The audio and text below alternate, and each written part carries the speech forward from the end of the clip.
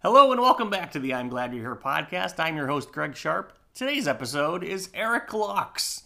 Erich is my very first guest in the Make Believe Media studio in Dexter, Michigan, and I can't wait for you to meet him. He came by to talk about the Treetown Comedy Festival. That's going on this weekend in Ann Arbor, Michigan, and that'll be taking place at the Blind Pig, the Ann Arbor Comedy Showcase, and a bunch of other venues, so you're going to want to check that out. That's the Treetown Comedy Festival going on this weekend in Ann Arbor. Erich and I go way back to when I first started comedy. He was the very first person that I met. I just texted him after seeing him at an open mic and asked him how to get involved in the comedy scene in Ann Arbor, and he has always been very kind and generous. So I'm very thankful for his friendship, and I really think you're going to enjoy meeting him. So without further ado, here's Erich Laux.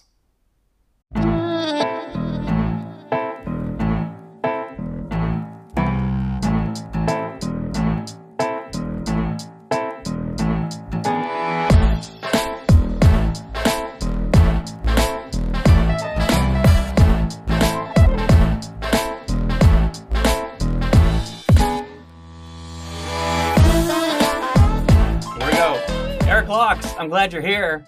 Thanks for having me. Thanks so much for coming out, man. You're the very first guest here in the Make Believe Media studio. It's a nice place you got here. Hey, thanks. Yeah, I crammed as much crap into this little tiny space as I possibly could. I mean, you nailed it.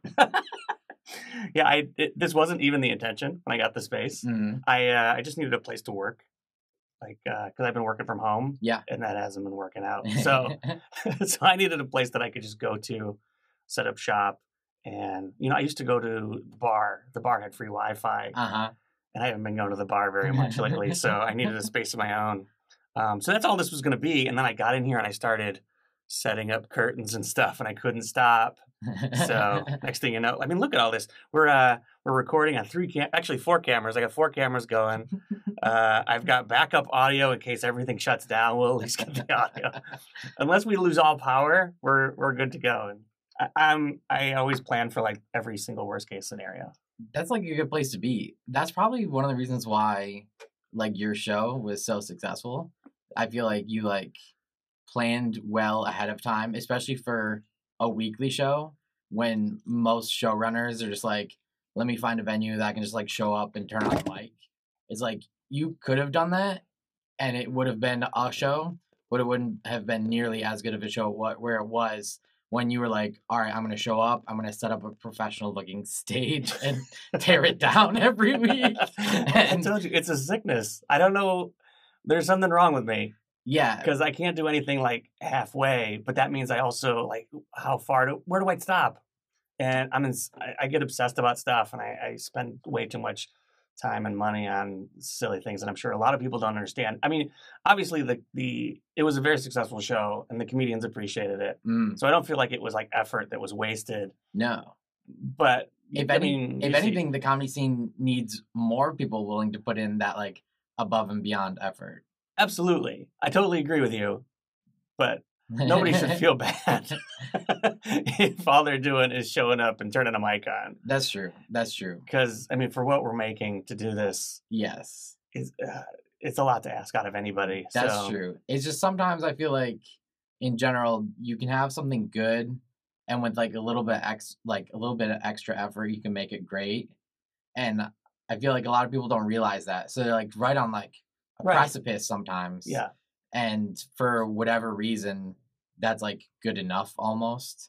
Which like it is good enough, right? Like stand-up, like open mic stand-up comedy is just open mic stand-up comedy. There's nothing like it's not gonna save the world. So our friend Andrew Yang runs the show at the Blind Pig. Yeah. And he agonizes over it. Like he'll come up to us after every single show. I was like, I'm really sorry about that. Yeah. And we're like, what are you talking about? We're just happy to have it's like a real stage with a real mic and a real crowd. Yeah.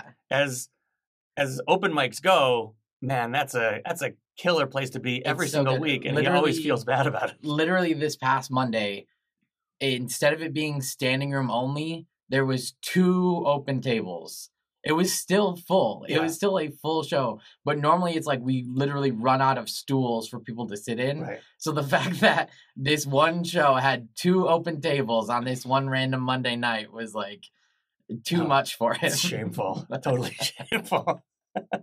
He's actually here tomorrow. I'm bringing him in tomorrow. We were talking last night. Yeah. So you're here to promote with the comedy festival. We're gonna get into that later, but I don't know what he's planning on talking about. But I'm not letting you guys both do it.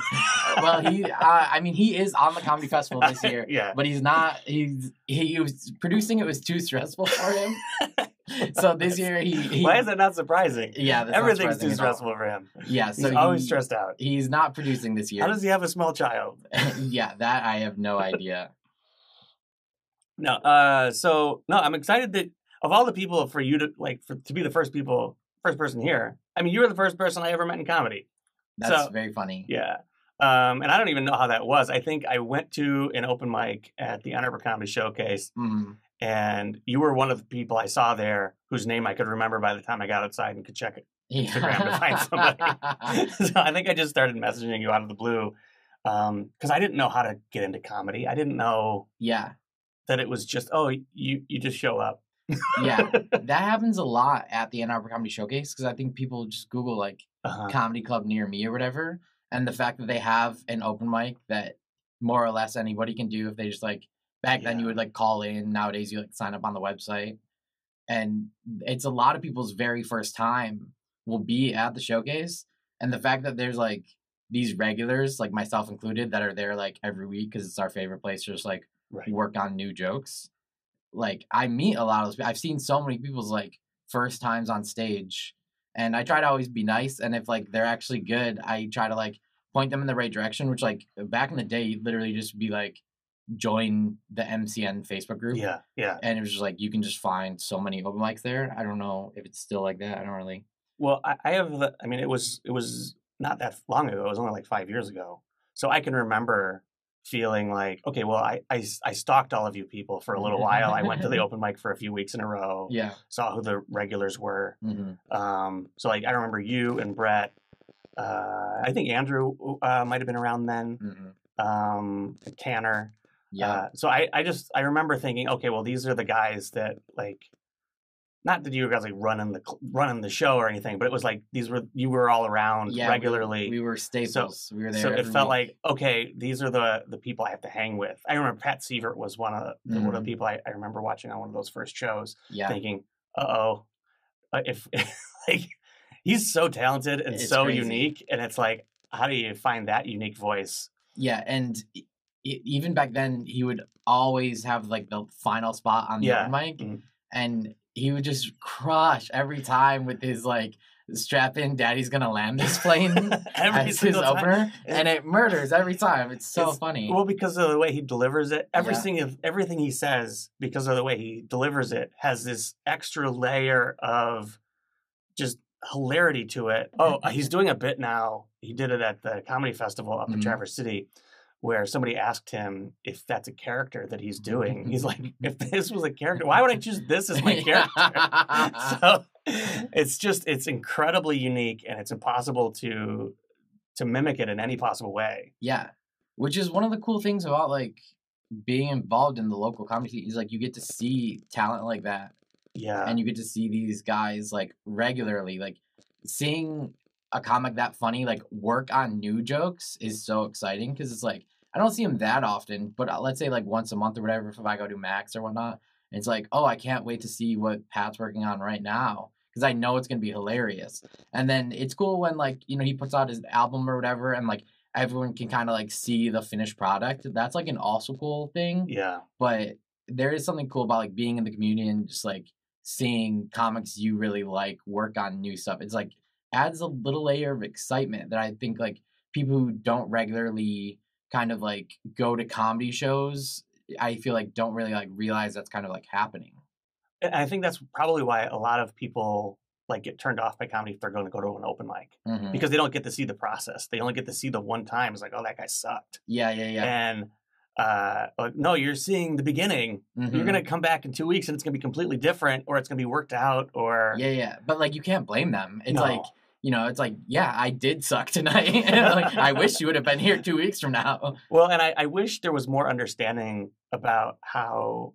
I mean, most of us comedians are pretty self-reflective on stuff like that. We have the self-awareness to know when we sucked and when. Yeah. Not all of us. No, I wish it was all of us, but a lot of us are we're able to be like, okay, well, that obviously didn't go as planned or whatever. Yeah.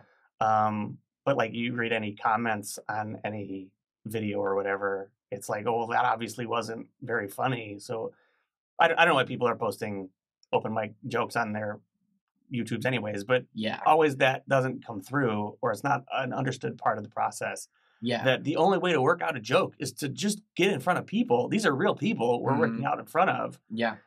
Whether they're paying or not, or whatever the show is. Yeah. So I don't know. I think as more people start to appreciate comedy, whether or not this is comedy's golden age or second golden age, or whether we're on the decline already, there's a lot more comedy fans, it seems, these days that are starting to understand at least that part of it. And they're not just out there to watch whatever special is coming out. Yeah. But at the same time, I can't blame them. It's like, if I'm going to watch a piece of comedy, I want it to be good. If I'm going to watch an hour-long special, I don't want it to seem like half-baked or something like that. Yeah. Or even if I'm going to a club on a weekend, I'm paying $22 for a ticket. Yeah. There's some expectation that even if they're going to throw in a chunk of new stuff in the middle, and I still see comedians announcing that for some reason. Yeah. It's like, oh, I'm going to do some new stuff right now. It's like, oh, why would you tell me that? Yeah. Why not just do it and see how I react? That's just like, I've seen a lot of different opinions on that, because Tony Deo is a headlining comic, and he will wait till the check drop, which is always the worst moment in the show, because like people are distracted, people are paying their bills and whatnot, and he'll break out a piece of paper and just like, he's like, well, you guys are kind of half distracted right now anyways, like this is the perfect time for me to do like my roughest premises, which is like makes sense. And so it's like everyone kind of has their own like kind of views on it, and it's like the funnest part of doing comedy is like getting a new joke to work. Yeah. Like when you crush using old jokes, that's also fun, but it's like if you can crush doing new jokes, that's way more fun. Oh, absolutely. The dopamine hit of writing something on the way to the show and then saying it out loud, and it'd be like, oh, they thought that was funny too. Yeah. Man, there's nothing like that. Yeah, it's crazy. So I understand that like wanting to like couch your new jokes or kind of like brace them, or like I don't want to lose them, but I do want to do these. Yeah. So I don't know. There's a lot of different like ways to approach it.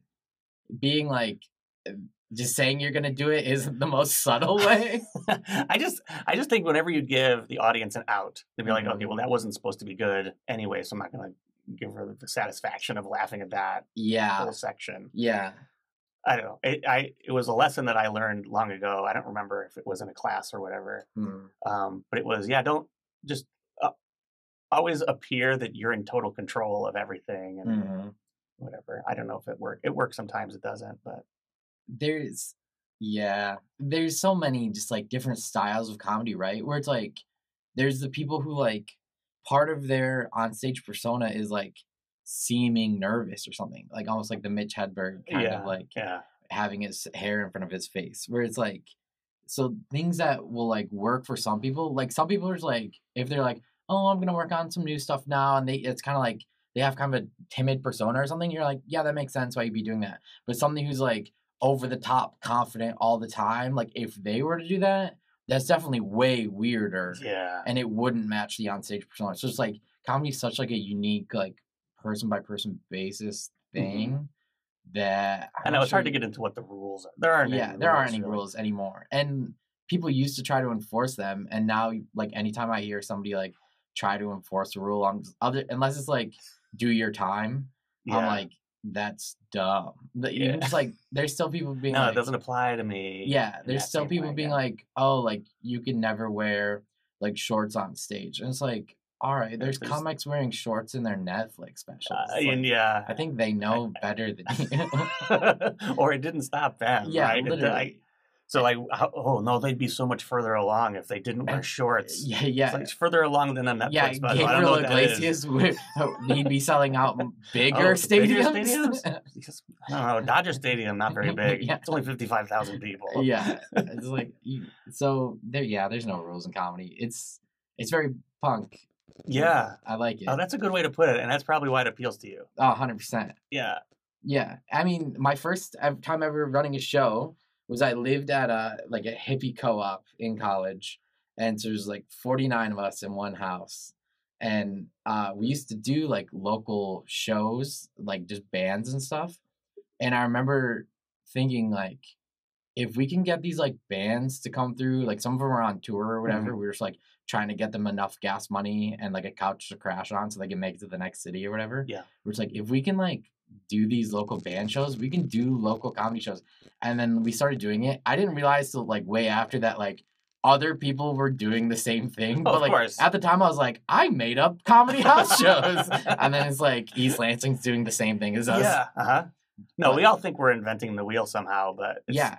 But he was literally like, you know, you hear stories of like bands playing house shows or whatever. And I remember being like, we can do that with comedy. Like we can have this kind of like punk approach to doing comedy. And I still run basement shows. You still run a show in your basement. Yeah.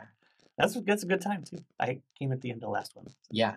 They're not very often anymore because I'm like too busy with other stuff, the festival and whatnot. It's the best thing about comedy, right? Like you get everybody into a basement somewhere. It doesn't matter if it's a club or your house. Low ceilings, hard to get out of during a fire. It's the best. It's the best room for comedy. I think Dimitri Martin said that in an interview I saw with him once, where he's like, "Yeah, the best rooms are the ones that are impossible to get out. Like if there's a fire, you're all dying, but if there's not a fire, it's gonna be a good show because you're all in this together." Yeah, there's nowhere else to go. You're all trapped. There's no windows. There's no connection to the outside world. Yeah.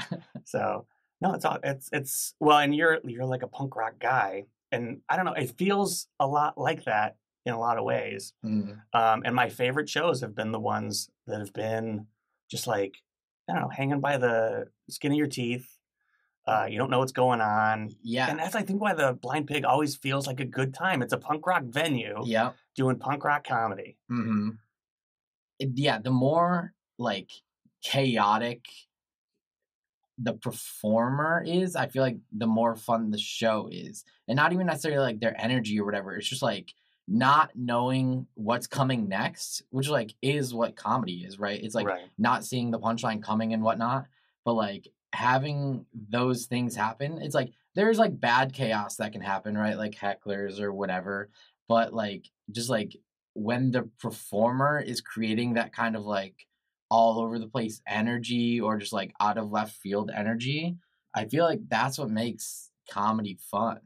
And that's the same when you're like watching a band. Yeah. I mean, those are the ones that I like. When I'm watching comedians, thinking, who are the ones that I'm studying, trying to be a little bit more like. Because on stage, I haven't gotten there yet, where I completely embrace the chaos of it. If like I go up and pretty much every minute of what I want to say is accounted for. In what I'm planning on doing up there. It doesn't always work out that way. But I haven't really pushed myself enough to just like embrace the chaos.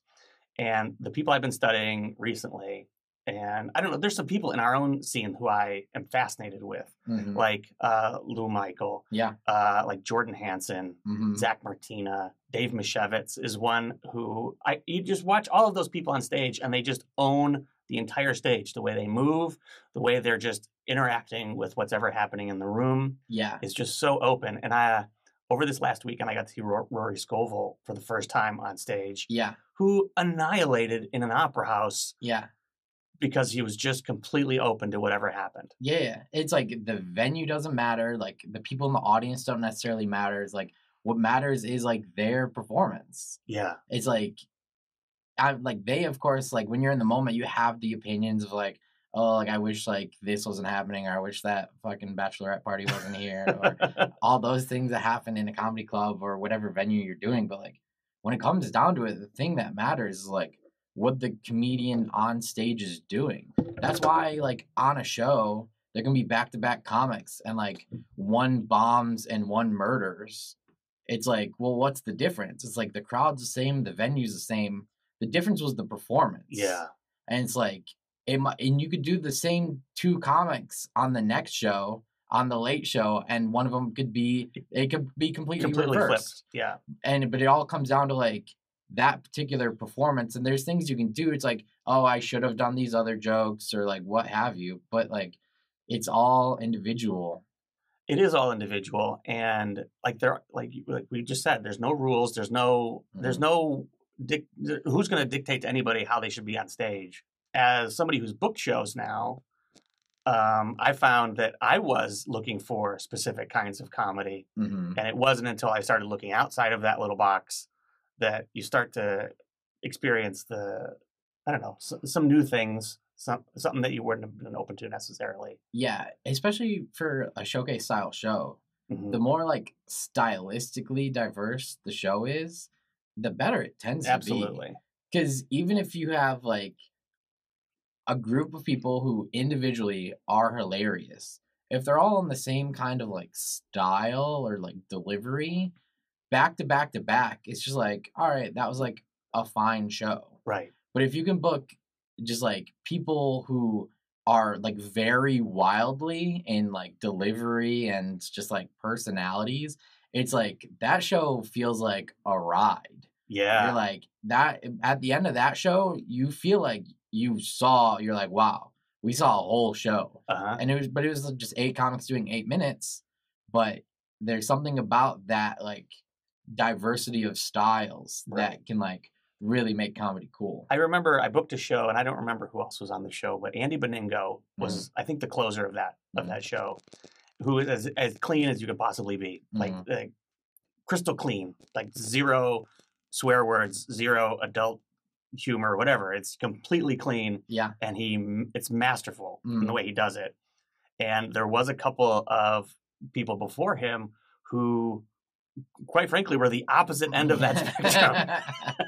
And even for that crowd, I mean, it was in a bar, so it wasn't jarring to them. Yeah. So why would it be jarring to anybody? I went in there with a bias thinking I have no idea how this is going to go because there's a wide variety of comics here. And of course it went great because most people are able to say, oh, this is a different person who has a different style of talking. And whether or not they're funny is the only thing that matters. Yeah. And especially if they're the openers, if they don't like them, they're like, all right, well, it's just the opener. I can wait. It's a bigger problem if they don't like the headliner. It's like, I've seen that too. I have too.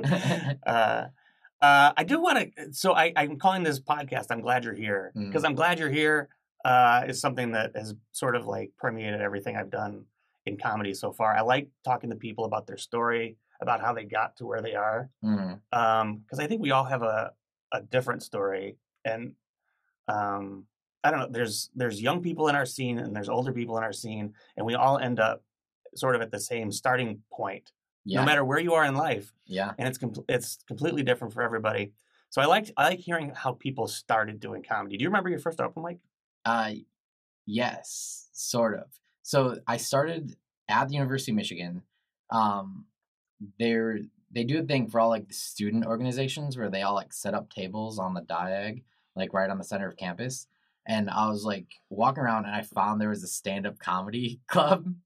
And so I was like, oh, I gotta go and see what that's about. So I go to the first meeting and it's just like the most hilarious people I've ever met and just like riffing jokes. It's like you would like write stuff and then just like present it. And it wasn't really an open mic. It was more of like a writing workshop, but you were like working on your own material, but like helping other people tag. I laughed so hard that first meeting. I was like, well, I gotta go back next week. And then it's like kept going back. And then like a month or two into the semester, they're like, all right, so we're gonna have our first show. And I'm like, oh no, I guess I'm in it now. I better like organize these into like an actual 5-minute set. Yeah. And then so we just had like these shows at the Union and at the Michigan League. We would do like 1 or 2 per semester. And we would just like all invite all of our friends, just like pack out. They were like these some of the most fun shows I've done to this day. Do you still keep in touch, or do you remember anybody else who was in that club? Yeah, for sure. I'm still friends with quite a few of them. Not that many are still doing comedy, but some of them are. So Dan Gatman out of Madison, Wisconsin, still doing comedy. Caitlin Chekarowski out of Chicago, still doing comedy. That'll be cool. She's coming back to Ann Arbor for Treetown Comedy Festival. Oh, that's amazing. So that'll be really cool. She's one of our featured performers. And then, so those were like some of the people who were like in my era, and like even the ones who don't do comedy, I'm like still friends with, and like a lot of them live in Chicago, and I'll like hang out with them while I'm there. But yeah, so I started just by like going to those like comedy meetings. It's a really interesting way to get in, Yeah. right? Like, because most Yeah. people don't think of it that way. I mean, I just told you, for me, it was just to text you out of nowhere and be like, I don't know what to do. Yeah. And then by my sophomore year, or I guess like at the end of my freshman year, the two people who were in charge, like co-presidents, were like graduating. So they're like, we need new presidents. And like all of a sudden, I'm just like the president now, not because I was funniest, just because I showed up to the most meetings. And they're like, this kid has his shit together. We can have him and Christy and be co-presidents, which is like cool, you know. And so then I like was just president of this club for like 3 years and just like scheduling the shows and like making them happen. And so it wasn't until like towards like I would do the showcase of the open mic once in a while, but I viewed it as this like big thing. I was like, all right, I'm gonna like work on these jokes at all of these shows that we put on for ourselves at like, you know, affiliated with the university. And then it's like once I got like 5 minutes, I can like take it and like debut it at the open mic at the Ann Arbor Comedy Showcase. I viewed it as like a big deal, which is so funny because like now that's like my number one place to just work out the newest of new jokes. Right. But it's the same place. But, you know, I just like view it so differently now because it's like 10, 12 years later, Sure. whatever. And But I think I romanticize comedy clubs in the same way. yeah. And it doesn't really matter if No. it's, I mean, obviously the Comedy Showcase to me is a legendary club. Yeah. Just because of the names of comics that have come through there. But we're really fortunate here because we've also got Ridley's Yeah. in Royal Oak, which is like I don't know, for a Midwest club, it's about as big as any club. Yeah, there's not that many 400-seat clubs. No. And the fact that like it sells out regularly. Like if you get a weekend, like your early Saturday show is like high probability of being sold Right. out. And it's like you Like where do you get that opportunity? Yeah, where else are you gonna perform in front of 400 people like that? So it's not lost on me how fortunate we are here to sort of have those opportunities. But I'm the same way that I still romanticize even the open mic at the showcase as being like, oh, I don't like bringing out my unproven material out for even like, I don't know, whoever shows up to that mic on a Wednesday night. Yeah. Because there's something, I don't know, weirdly sacred about going on a real stage. Yeah. I think the thing that got me over that was Roger, the booker, where it's like when you're trying to get booked, you could have a really great set. And the thing he would say to you, if it was good, is, I want to see more. It was never, hey, good job. Like, run that 5 minutes back again. He already knows it's funny. He saw it once. So, like, literally, he's like, I want to see more. And then next week, you got to come with, like, a different 5 minutes and try to make that be as good. So it's like him constantly pushing all of us, like, that was like the best compliment you get from Roger, him literally saying, I want to see more. Yeah. And so like he would encourage us all to like write so much. He's never told me that. Well, he's not around as much as he used to be. Okay, so you never really said if you remembered your first go at it. I guess how did it go?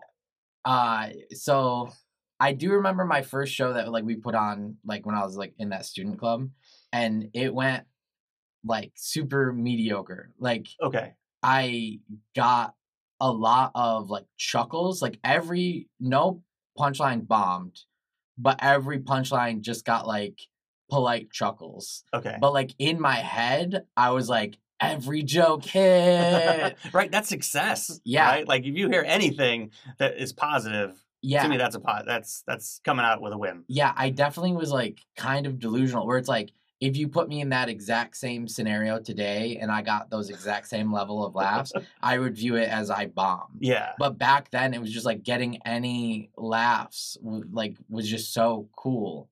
I remember my first one was at the Blind Pig. Mm-hmm. And I had some people there that were there just to see me. Mm-hmm. And that was 5 years ago. That was before the Blind Pig show was anything. And yeah. It was basically before Andrew Yang even started it. Yeah. Took over. And so like half of those people were there to see me, and I felt like I did well. Mm-hmm. But it was all the material that I'd been writing since I decided to do it. So it was over a couple of months that I got my 5 minutes down. Mm-hmm. And then like that level of confidence that I had going into, I think the very next week, or it was like 2 weeks later at the same place, where I bombed my ass off with 5 new minutes that I was like, oh yeah, I can do this. And then I brought out 5 minutes of all new stuff. Yeah. And none of it hit. And I didn't have any of those people there with me that night. And it felt like death. Yeah. So do you remember your first real taste of failure? Because I love that I've talked to a number of people who have been like, yeah, the first one was pretty well, and then the second one I crashed back to earth. Yeah, so I'm not sure if this was the first time I ever went to the Unclub in Ipsy, but it used to be a little black box theater, like maximum 20 seats in the back of a used clothing store, like a thrift store, like kind of thing, and that used to be the Unclub, and it would be every Sunday. And I remember, like, I was probably, like, 21, and I was like, oh, what? There's an open mic in Ipsy that I can just, like, go do every week? And so me and some of the other, like, UMich kids started, like, carpooling from Ann Arbor to Ipsy every week to do that mic. But I remember it was, like, it felt low stakes, but it also felt, like, kind of professional because they had, like, a super bright spotlight. It was, like, set up in kind of like tiered chairs because it was like a real like black box theater, but it was like so small. And I remember, like, it must have been the first time I was ever there. The light was like blinding and my first joke didn't hit. And then it's like you're like looking out and you're like, why is this light so bright? I can't even see the people, but I can hear they're not laughing. And then I tried to do the next joke and that bombed, and I just like it started just like staring at my feet because I'm like, at least I'm not getting blinded anymore. And I just like bombed my way through, and it definitely sucked. But I remember being like, somebody else who I was friends with had a good set, and I was like, fuck, like I gotta come back. It can't end like that. Yeah. I gotta come back and like actually do well. And then I started going back every week, and it took me a while because I was so used to performing for like only college kids that like it took me a while to like write some more like relatable material or whatever, that I started like doing all right at those shows. And that was when I first kind of like entered in like the greater Michigan comedy scene, as opposed to like just like the bubble that I had been in previous to that. Yeah. I just feel like most people look at bombing as like from outside, bombing looks awful. It is awful. I mean, it is awful, but from somebody who's not in comedy, it looks like this is why I don't do comedy. Yeah. This is complete death. I feel every part of this person's anxiety watching them struggle on stage. Yeah. And I keep saying this. I've been doing it for 5 years now. I love bombing so much. I mean, not that I look forward to it or anything, but it's like I get so much feedback now. It doesn't matter if I bomb or if I do well. Yeah. I'm just looking for the feedback. So now it's like I learned how to bomb so hard when I was running my show because I did it almost every week. Yeah, and hosting a show will make you a lot better comic. I'm so grateful for that opportunity. I got to go up first every week for 75 weeks in a row and try out new material almost every week. And it was death every week. And not that it was, that's just the way shows go. Going up first at any show is always harder. Yeah. And it just thickened my skin so much against it that I don't mind it anymore. It's like it just happens. It's just part of the process. I don't think I'll ever get to the point where I'm like okay with it. Yeah. I just get sweaty. I'm like, what can I do to get out of this?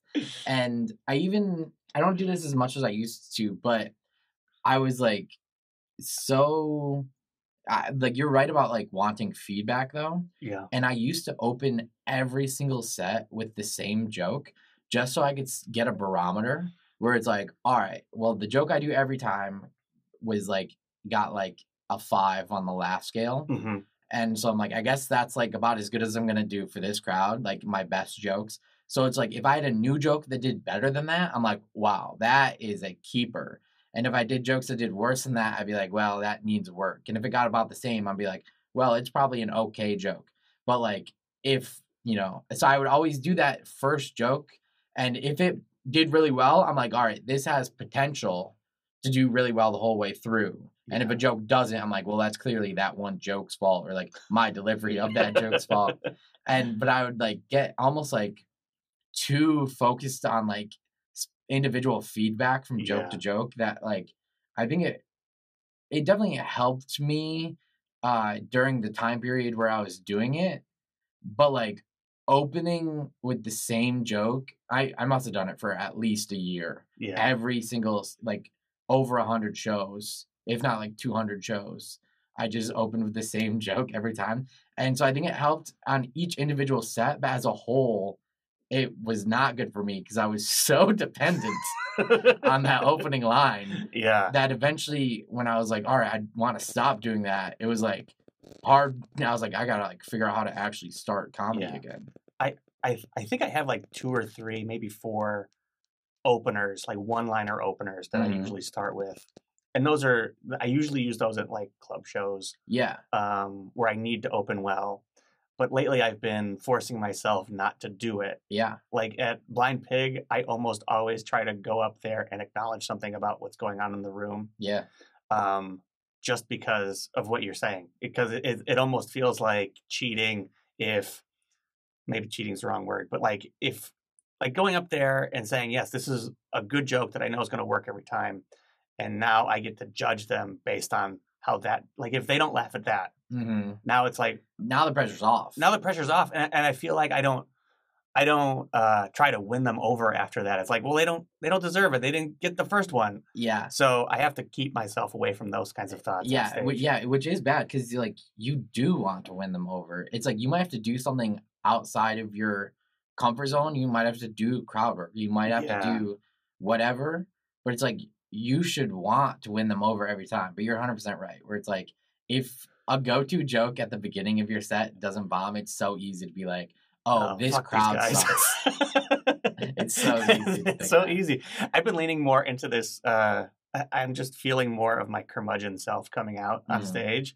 And I've started doing some of my even older jokes sort of as that sort of like a little bit more angry. And it's a fun little character that I'm playing with. And it's not even character. It's my real true self. Yeah.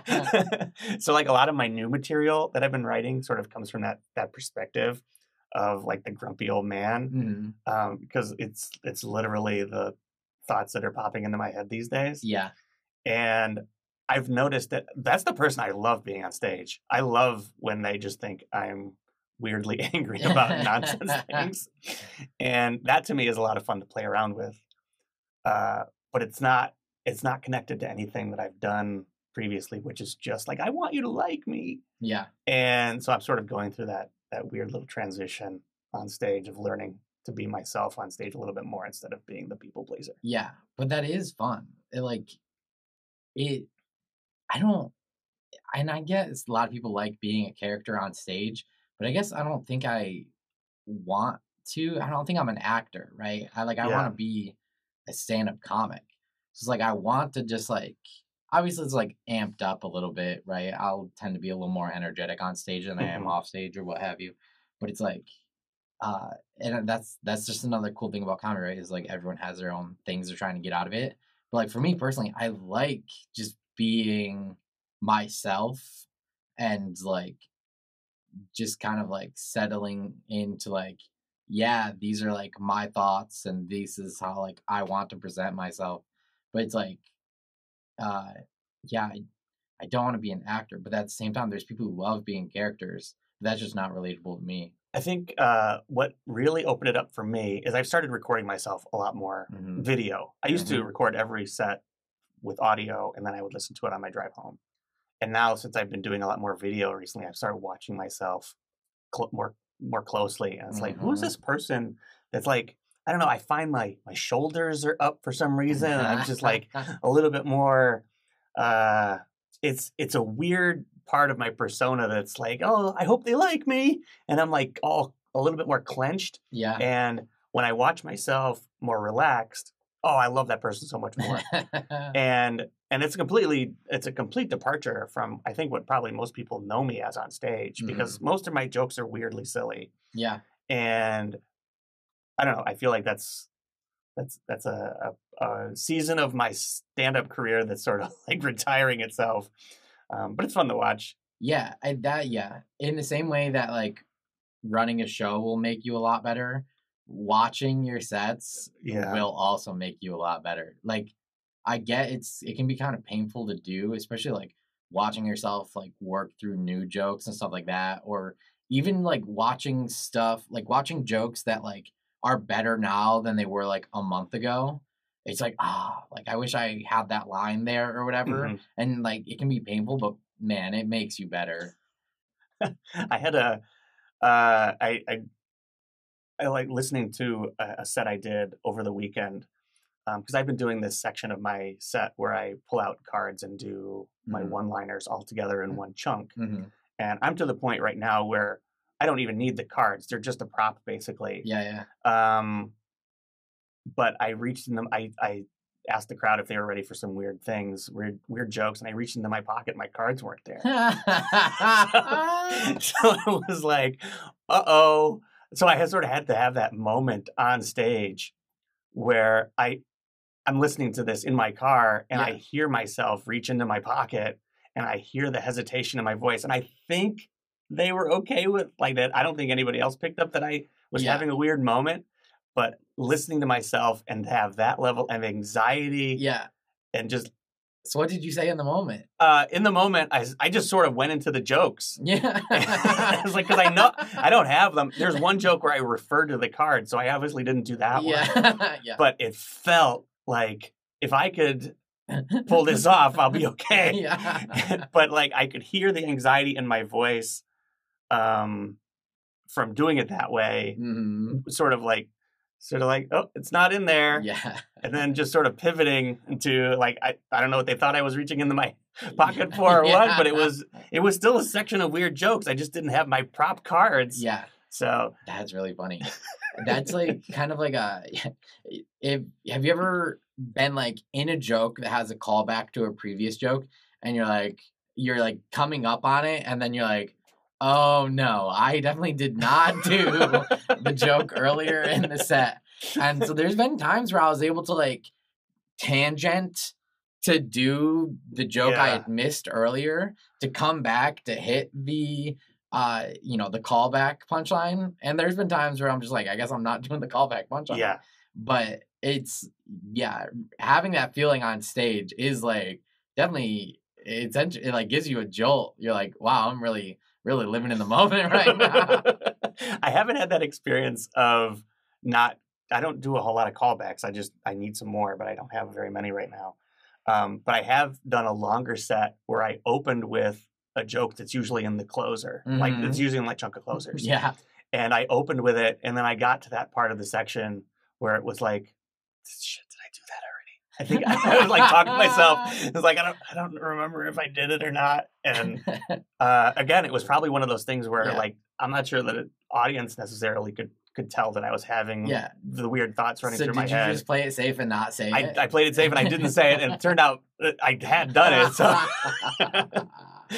but it is funny though. Like the more you do the same jokes over and over again, man, you're on autopilot. They're just coming out. You're having thoughts and conversations with yourself while your mouth is doing all the work. Oh, 100%. Or if like something happens where you go off script, you'll be saying the joke and you're trying to like fill time or think of the next joke.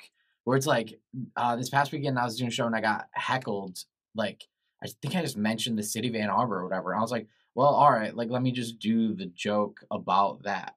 And then while I'm in the middle of that joke, I'm like, I normally do this at the end. So let me like pull the other chunk that would be in the middle to go after this. I'm like rearranging the set list in my mind. But while I'm doing those like mental gymnastics, I'm still telling the joke that like is currently coming out of my mouth. But I'm not really thinking about it. So the Ann Arbor scene, which obviously you're as part of the Ann Arbor scene, if you represent the Ann Arbor scene. I'm the ambassador. You're the ambassador in a lot of ways to the Ann Arbor scene. I have the house where we have the after parties. But like if there's ever like a roast battle between scenes or whatever, you're always central. We did that, yeah. and I've heard you talk about it several times, how the pride you have in the Ann Arbor scene. Mhm. Talk about it. What makes Ann Arbor better than everybody else? Ann Arbor isn't necessarily better than everyone else, but what I've said in the past is like it's the best like pound for pound, and because it's not a big scene, there's only like a couple handful of like Ann Arbor Yeah, comics, but like what's cool is like they're all good, which like statistically seems impossible, right? Like every scene has their like good comics and their bad right. comics. But like for whatever reason, like Ann Arbor has just like built these shows to allow comics to like improve and improve and improve to the point where they're all like everyone's just really good. Like, especially like the new comics can get good quickly because we have these shows that allow them to like get in front of real audiences like right away instead of like struggling at like open mics with no audience members. Yeah, So I think just the thing that's cool about the Ann Arbor scene, like, is the shows itself. And part of it is like because we have the Ann Arbor Comedy Showcase and it's been there since the 1980s and it's always had the open mic and there's always been a way where you can like it can it's like any club where you kind of have to climb the ladder, right? You have to like show up a lot, you have to do the open mic a lot. Eventually you can start doing guest spots, eventually you can start hosting. But it's like that ladder is always there in front of you and you can always like do those things, and while you're climbing the ladder you're performing for like real audiences. And then we also have like our independent shows. Like every Monday the Blind Pig is awesome. yeah. It's like how do you get that many people to show up every Monday at 8? I don't know, It's but the candy. yeah, it's the free candy. I do know. I'm lying to you. We bribed them with free candy. We bribed them free candy. No, you're talking about something that's really the club itself being sort of like the sort of like central hub of the 100%. scene. There's something really unique about the way the comedians sort of like congregate there in a way that you don't necessarily get at Mark Ridley's Comedy Castle, or to some extent, most clubs in general. That's just where a lot of the comics end up most weekend nights. Yeah, for sure. Even if I do, like, let's say it's Saturday and I do another show, on my way back home, a lot of times I'll just swing by the club for the late show.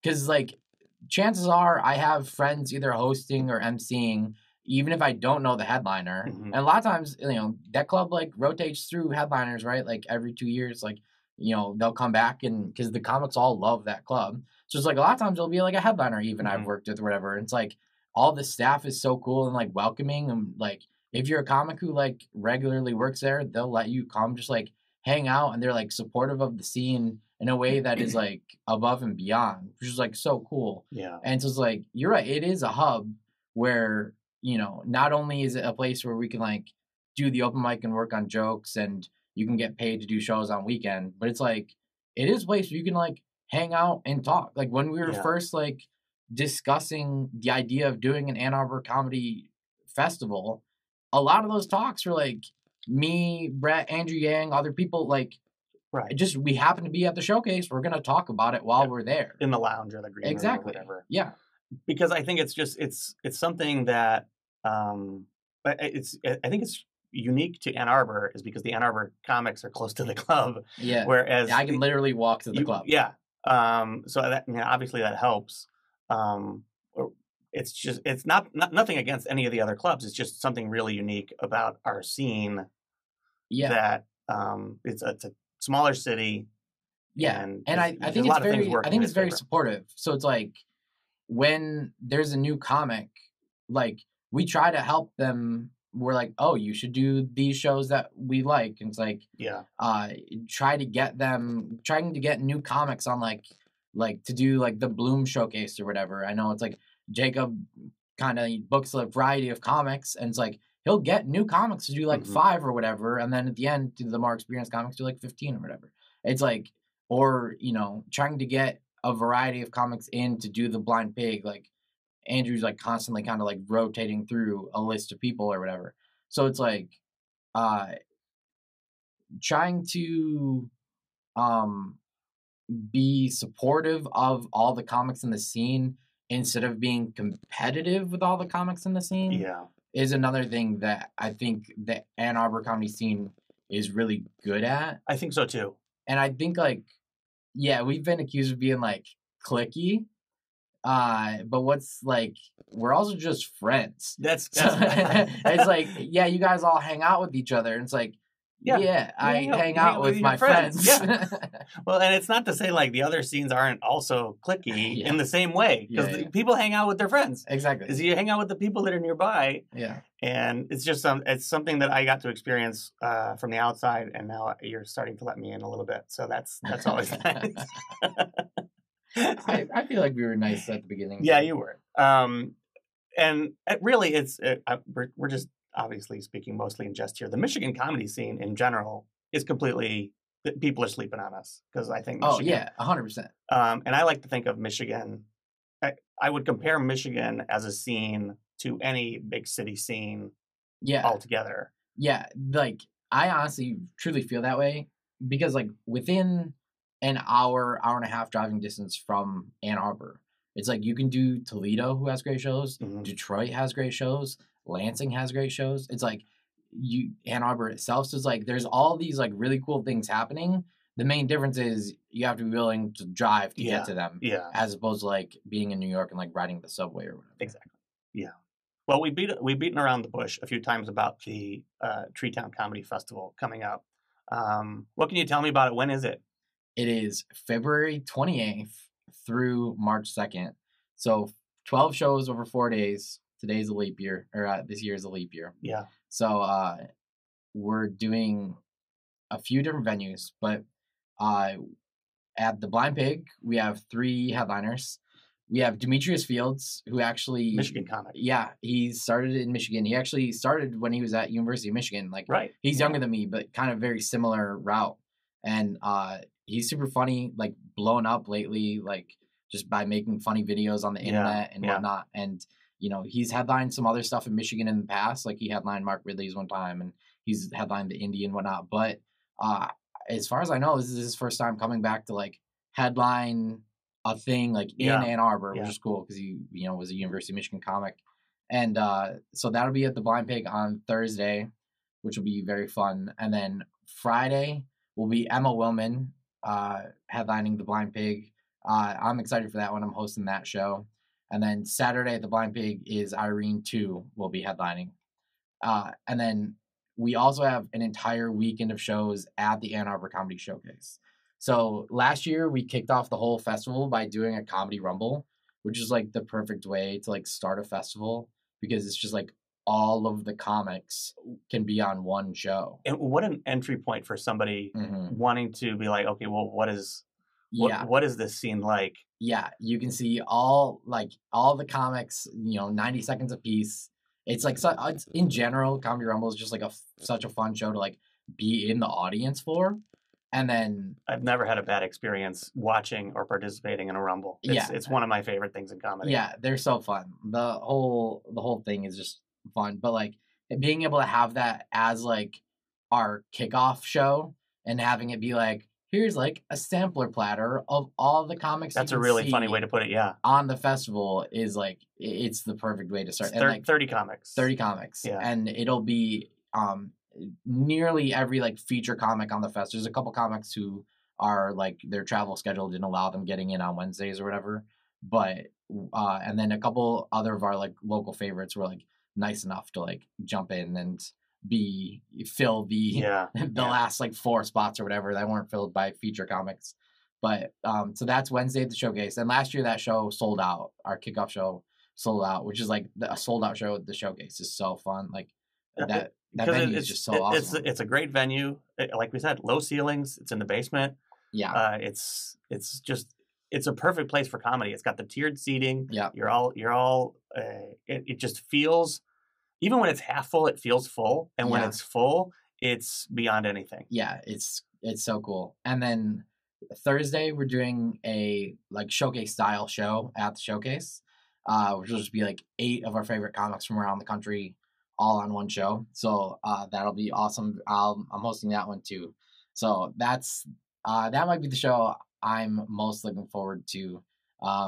just because I like it'll be a lot of comics I haven't seen in a minute. A lot of friends coming back in, and being able to like do a show at the showcase and having a little more time than like 90 seconds at the Rumble, for example.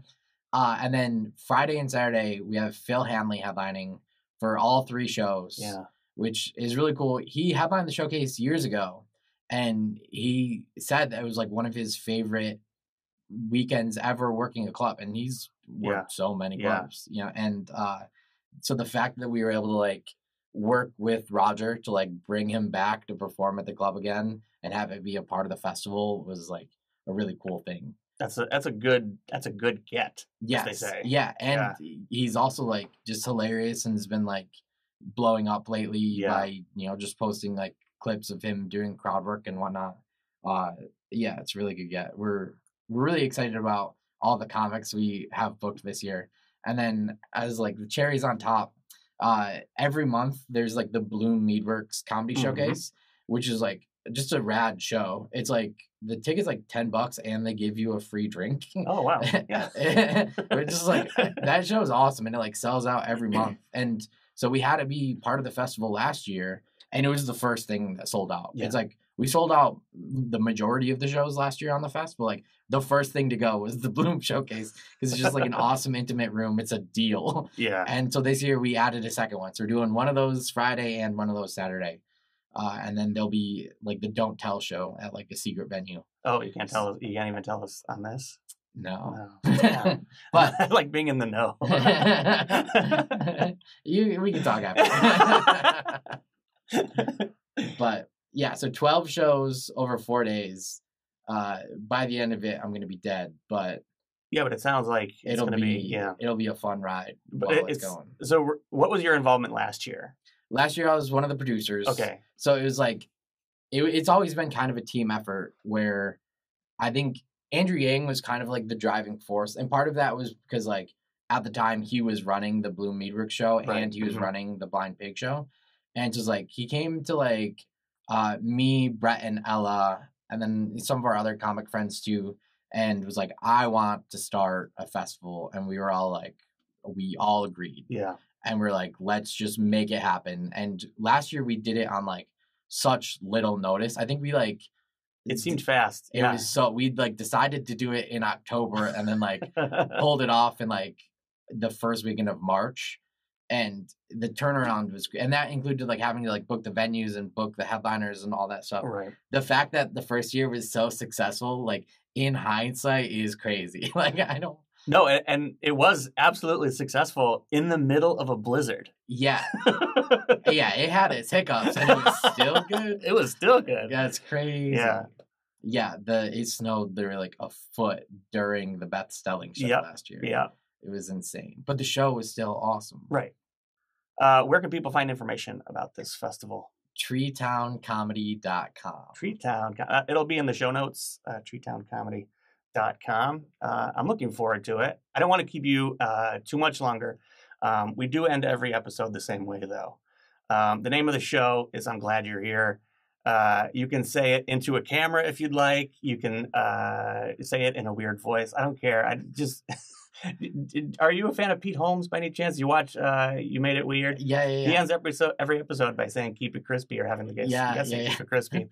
But we're not gonna say "Keep it crispy" because that's not the name of the show.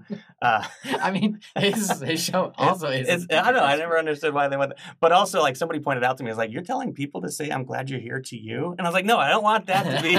That's not the purpose of it. I'm just hoping to compile enough of these so that I can put it all together, edit all.